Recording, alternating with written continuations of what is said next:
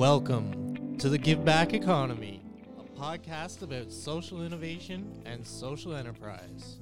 Now, with your host, Peter Miller.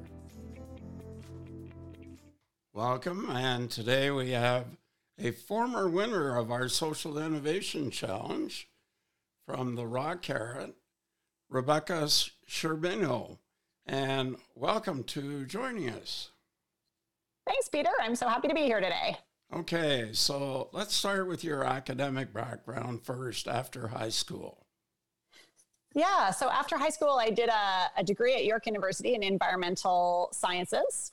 I really loved that they had a specific focus on global development, peace, and justice. And that was always my interest. I wanted to go overseas and work in that sector. And so from there, I went to Spain and I did a master's in global development, peace, and justice. And from there, went overseas and lived in Africa for about 5 years. Wow. And somehow you ended back up in Ontario, in Paris, Ontario. Yes, rural Ontario to raise my family. And my husband got a job here, so we're back in Ontario. Okay. So let's start with the Raw Carrot. Where did the name come from? Good question. Well, when we had this idea to try to create employment for some people that we knew, personal relationships, in fact, that really spurred us to start this, we had in our minds the idea or the image of a carrot. And I suppose it comes a little bit from that same sort of ideology of the iceberg. And, you see the tip of the iceberg, but so much more is underneath. And we feel a bit the same with carrots, right? You plant stuff in the garden and it grows up, and underneath the surface is so much good stuff. And when we thought about the people that we wanted to employ, there's just a fraction of what you see on the surface, but really underneath that is people with a ton of potential and a ton of desire to work, really craving the dignity of a job. And so that was where the idea of the Raw Carrot first started. Now, you started that with a partner, didn't you?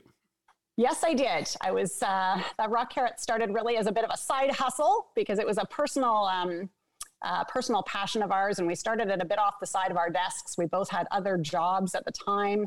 And we started it off the sides of our desks, and it grew into something larger. And so, yes, Colleen and I are both still involved. So how did your husband react to this, that you're going into a nonprofit, something that doesn't make a lot of money, versus contributing to the family household? Yeah, well, I'm really fortunate that I've always had a husband who's been very supportive to let me do what has been meaningful to me. He's someone who sees the greater value in the good of people and doing something to make a difference in the world. And so he was someone who was very supportive of me going into this. Don't get me wrong, there's a few times that we've questioned working in this type of economy, but to be honest, the change that we feel like we're making and the impact that we're able to see from the Raw Carrot has made that worth it. Okay, tell me about what your program is now. Yeah, so the Raw Carrot started literally as a way to provide a hand up to people in need. And again, we knew some people in our local community here who were struggling to make ends meet financially month over month. And so they're part of a broader church community that Colleen and I are both a part of. And so we could see that these folks that we knew were coming into the church for support. And the support that the church provides to people in the community in need is meant to be a bit of a crisis intervention, right? Sort of like the food bank. Like, it's not meant to be a month after month. It's meant to provide, a stopgap measure while people are having a hard time. But what I could see was actually happening was that that income that the financial assistance that they were needing was really turning into not only a stopgap measure, but they weren't making ends meet month after month. And so they were really needing a boost to their income.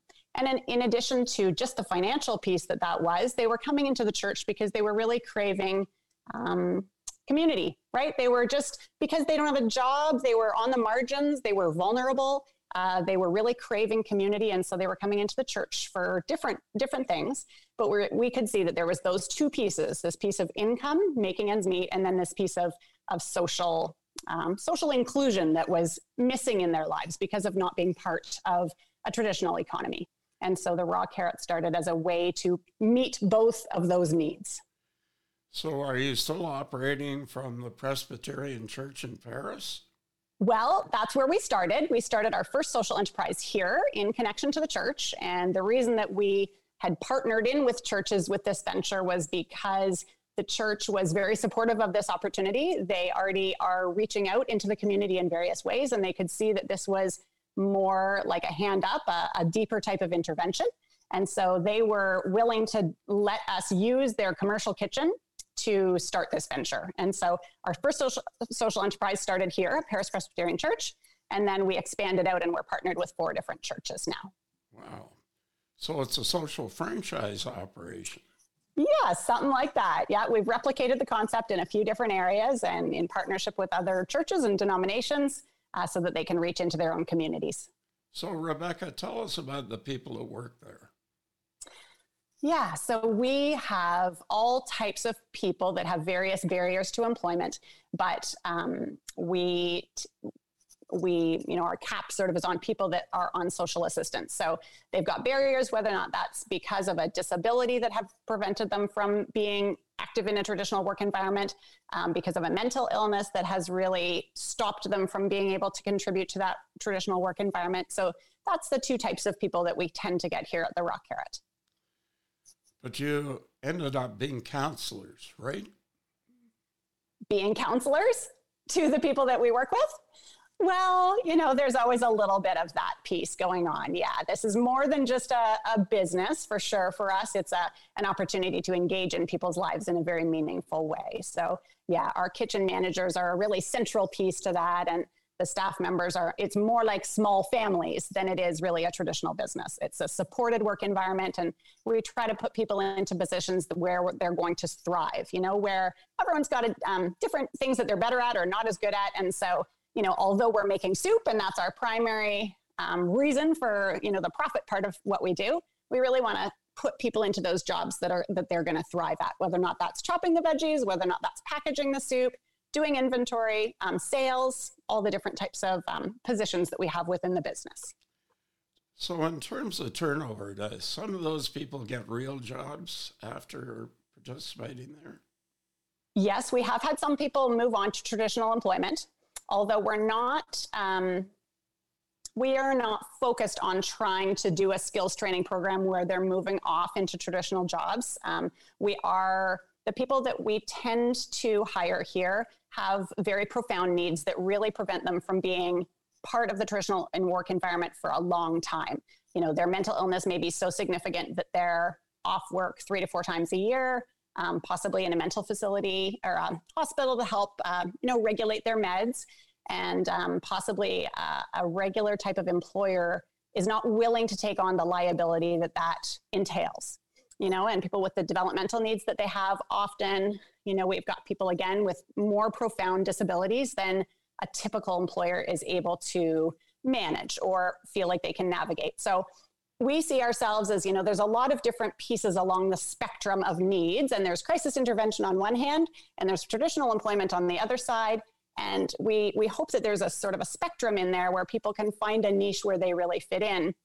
And we're trying to provide that middle ground where this can be a permanent part-time job, although it's supported by volunteers, but it could be an ongoing job that if it's not likely that they're going to find a place in the traditional profit-driven environment, that this can be a permanent job for them. So what are your products and where do you sell them? Yeah, so we sell gourmet soup. It's all handcrafted. It is mostly sourced as much as possible through local farmers, locally here in Ontario. And we've got 7 different varieties of soup. So again, super, super healthy. We tend to use a lot of products like legumes and beans and quinoa and different things like that. So we make it healthy. It's freshly sourced each week. Good quality meats. So we're not organic, although we do use a lot of good quality ingredients. So it's a product that I want to serve my kids. I want to eat, to be honest, I eat soup almost every single day. And we sell soup in all kinds of ways, mostly we sell in about 45 retail locations in Southwestern Ontario. And you can find those on our website. And then we sell on an online store platform that was launched really and took off during COVID. We sell in person at the locations where we're cooking, craft shows around the area. So all kinds of different ways that you can find and source your raw carrot soup. And you're now in 4 locations. Tell us where you're located.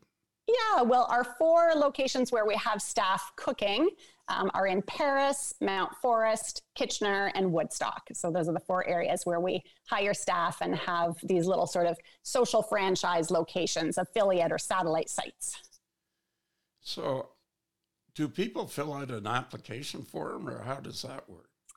To become a staff member? No, to become an employee. Oh, yeah, to become an employee, yes, they either just forward their resume to us or pick up the phone and have a quick conversation. And, we jot down something so that we have it on file. And when we're looking for new staff members, then we pick up that file and call who's next on the list. There is a very informal interview process, but we try to find people who like working in the kitchen, who we think we're going to be a good fit. Now you have staff people. What's the difference between the workers and the staff people? Well, we just have, in each kitchen, we have one kitchen manager that runs the site and connects with retailers and manages the kitchen. And then other than that, all of the staff underneath that kitchen manager are folks that are on the Ontario Disability Support Program. And the staff member, the site manager may also be someone on the Ontario Disability Support Program, just depending on their skill set as well. So, and who do they report to? Well, technically they sit under the body of their church. So they become, the whole Raw Carrot entity becomes a part of the church that they are a part of. So really the Raw Carrot headquarters, which is Colleen and I now and a few other folks, we really act more as consultants. We set up a Raw Carrot site in partnership with these organizations or churches. And then the staff becomes staff of that organization. And so it's really integrated into the body of the church. Okay, now let's get to an interesting question. Where do you see the Raw Carrot in 3 years from today? 3 years from today. Well, it's a pretty big venture to set up a new Raw Carrot site, but we hope to start a site or 2 a year. So I'm going to say in 3 years from today, I hope we have 6 more sites going. We've been starting 1 a year other than COVID. We started our first social enterprise, and that took us a few years to get running and off the ground. Then we had a pilot Raw Carrot, baby Raw Carrot site, and expanded 1 per year after that. So we hope to have 6 more in the next 3 years. Are you going to retire or keep going?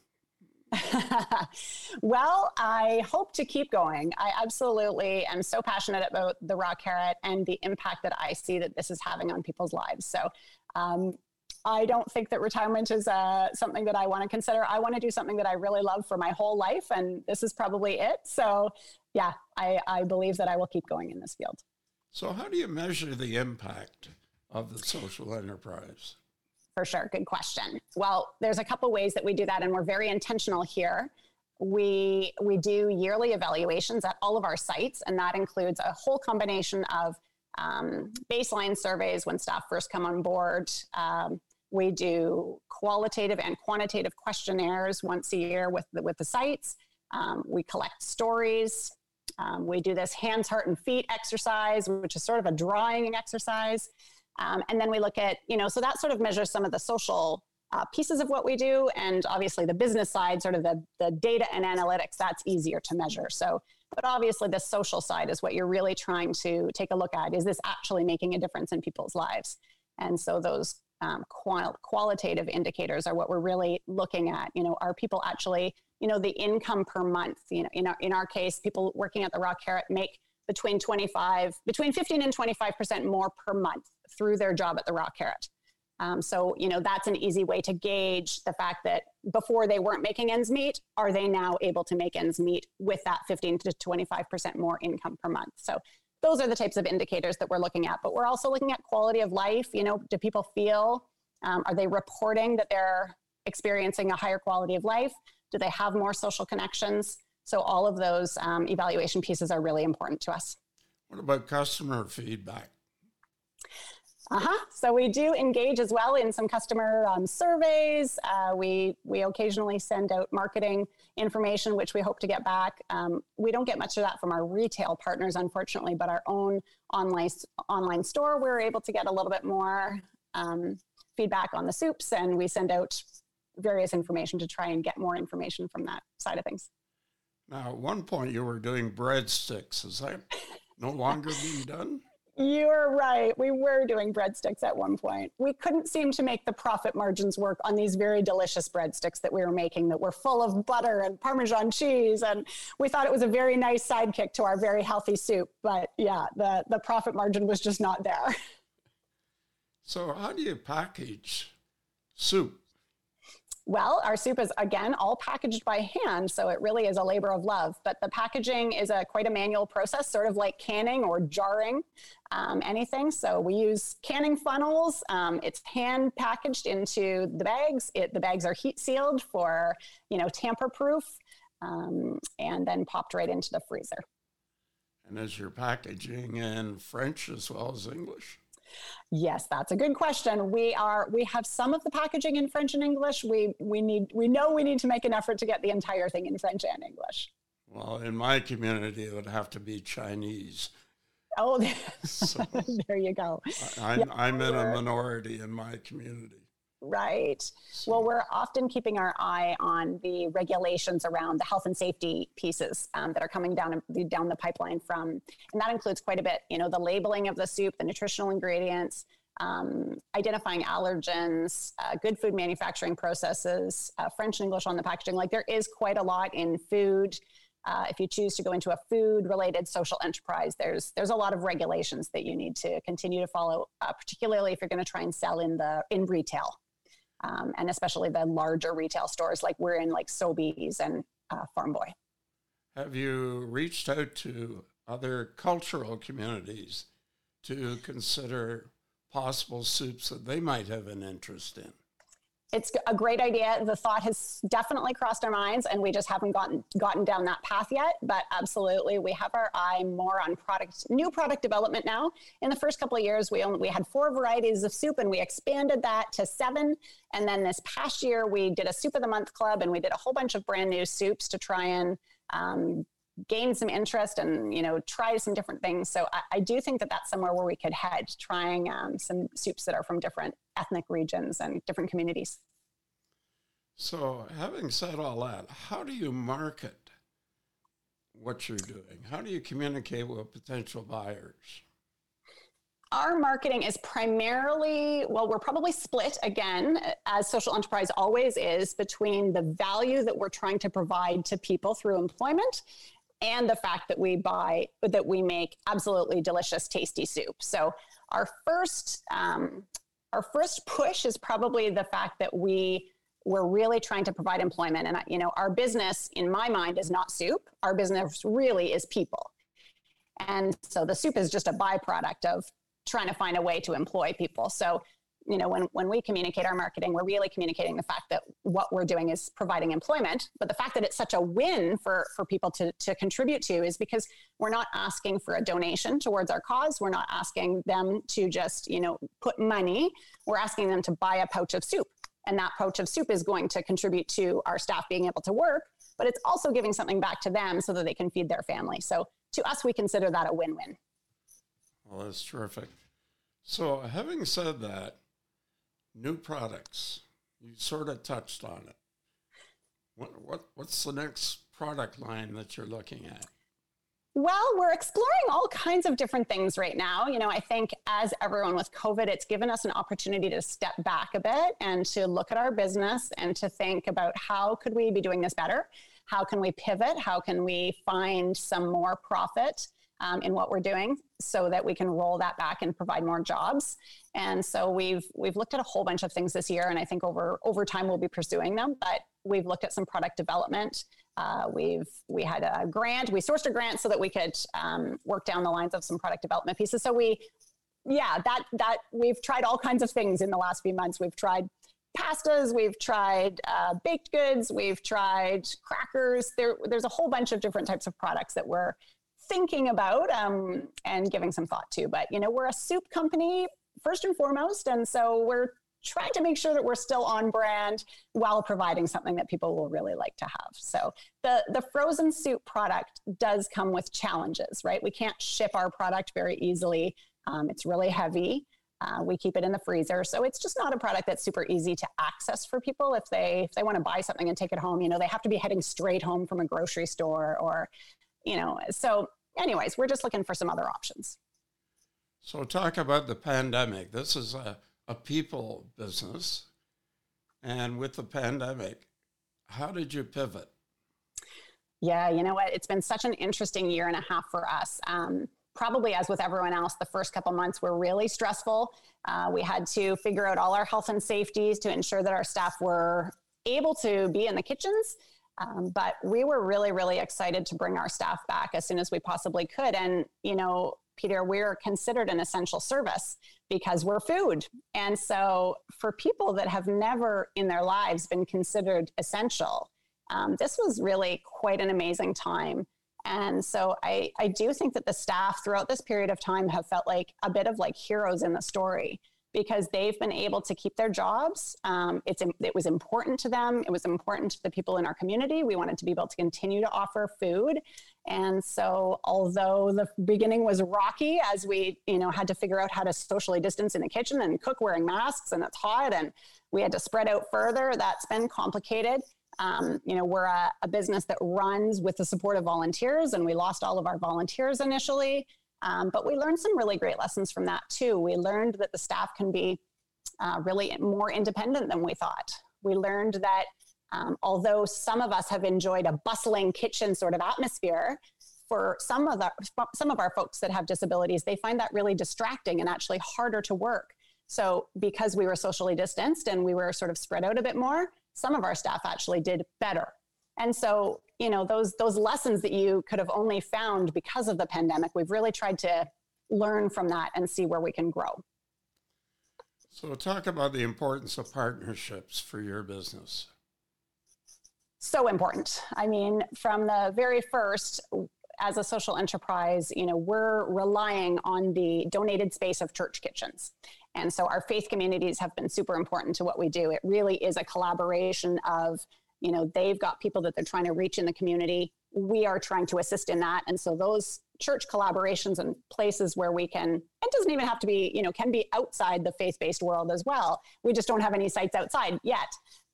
But, we're happy to partner with organizations that are able to offer that space because churches have kitchens that are not being used during the week. It's been a perfect partnership that way. But, so that's our most important partnership. And second to that, we partner in with employment training agencies in the area. A lot of government agencies have job coaching. They have onboarding subsidies for people who want to work in a social enterprise. So those partnerships have been important. I mean, obviously, we see our customers as an integral part of what we're doing. So that's a partnership that we want to nourish. Yeah. Okay, so let's take it a step in a little different direction. And that is in terms of stories. Can you tell me a couple of stories about your employees and what being employed made a difference to them? Yeah. Oh, my goodness, where to begin? I guess when I think about our stories, one of the key people that I really do think about is Amanda. Amanda's one of the girls, one of the women that we started this for. And the reason that we started it was because of our personal relationship with Amanda. She was a woman that was just finishing high school when I had met her. I met her when she was 13, but I saw her grow up through those years in high school. And she grew up in a family of generational poverty. Both of her parents were on the Ontario Disability Support Program. They really had no plan for her life other than to get her diagnosed with a disability and for her to go on to social assistance. But when I saw Amanda, and interacted with her, I really could see that although, yes, she has a disability, a developmental disability, she had so much potential to do more than just go straight on to social assistance. That can be, of course, that assistance can be very necessary, and that safety net underneath people is really, really important. But it can also be a bit of a handcuffs because you're then receiving assistance and it feels difficult to get off. And so Amanda's, the plan for her life was really just to be diagnosed and to go on to social assistance. Well, when we saw that she had the potential to work, we just knew that she was someone who had more in her. And so anyways, when we started the Raw Carrot, it was very true. She started working with us and she absolutely thrived in the kitchen. She was just a perfect staff member. So for her, you know, notwithstanding her disability, she was absolutely able to thrive here. We've got some other staff members that have some major mental health pieces. We've got a staff member with seizure disorder. So he's often had seizures at work. His last employer let him go because they were too afraid for him to be working at their place of employment. They just didn't want to handle the responsibility of seizures. And so he's, again, able to thrive here because although he has a seizure disorder, we've learned how to navigate that. And, you know, we have the paramedics here frequently for him, but we find ways to make that work. And Paul is another guy with mental illness that he's bipolar. So he often, a couple times a year, he's in a mental hospital getting treatment. But when he's well, he's great. And so he has his swings between depression and mania. So sometimes he's super talkative in the kitchen. Sometimes he's a little bit not as much. But, you know, in between those times, he is an absolutely great guy who's perfectly willing to work. And so those are a couple of our staff. So how do you train your supervisors? Yeah, so that site manager that we have is a really, really key position because it's someone who's dealing not only with sort of the business pieces of the Raw Carrot, but also has to be someone who is very, very caring and able to work with all of these staff members and try to support their needs. So, I mean, we don't get very far involved beyond work. We try to connect people with supports where we possibly can. And that's, you know, the government training agencies that we work with, we try to ensure that people are connected and have outside supports as well. Not only us, because we provide employment, but we can't do everything. So, and sometimes even the volunteers that work in our kitchens become those key support members to our staff members. Obviously, volunteers are an important part of what you're doing. They are. They absolutely are. We couldn't do it without volunteers. Okay. So what's your website and how do people reach out to your website? Our website is www.therawcarrot.com. And our email address is info@therawcarrot.com. Well, thank you. You got a great organization, and I expect you to be all over Ontario by the end of 2022. Excellent. Well, so nice to chat with you, Peter, and thanks for having me today.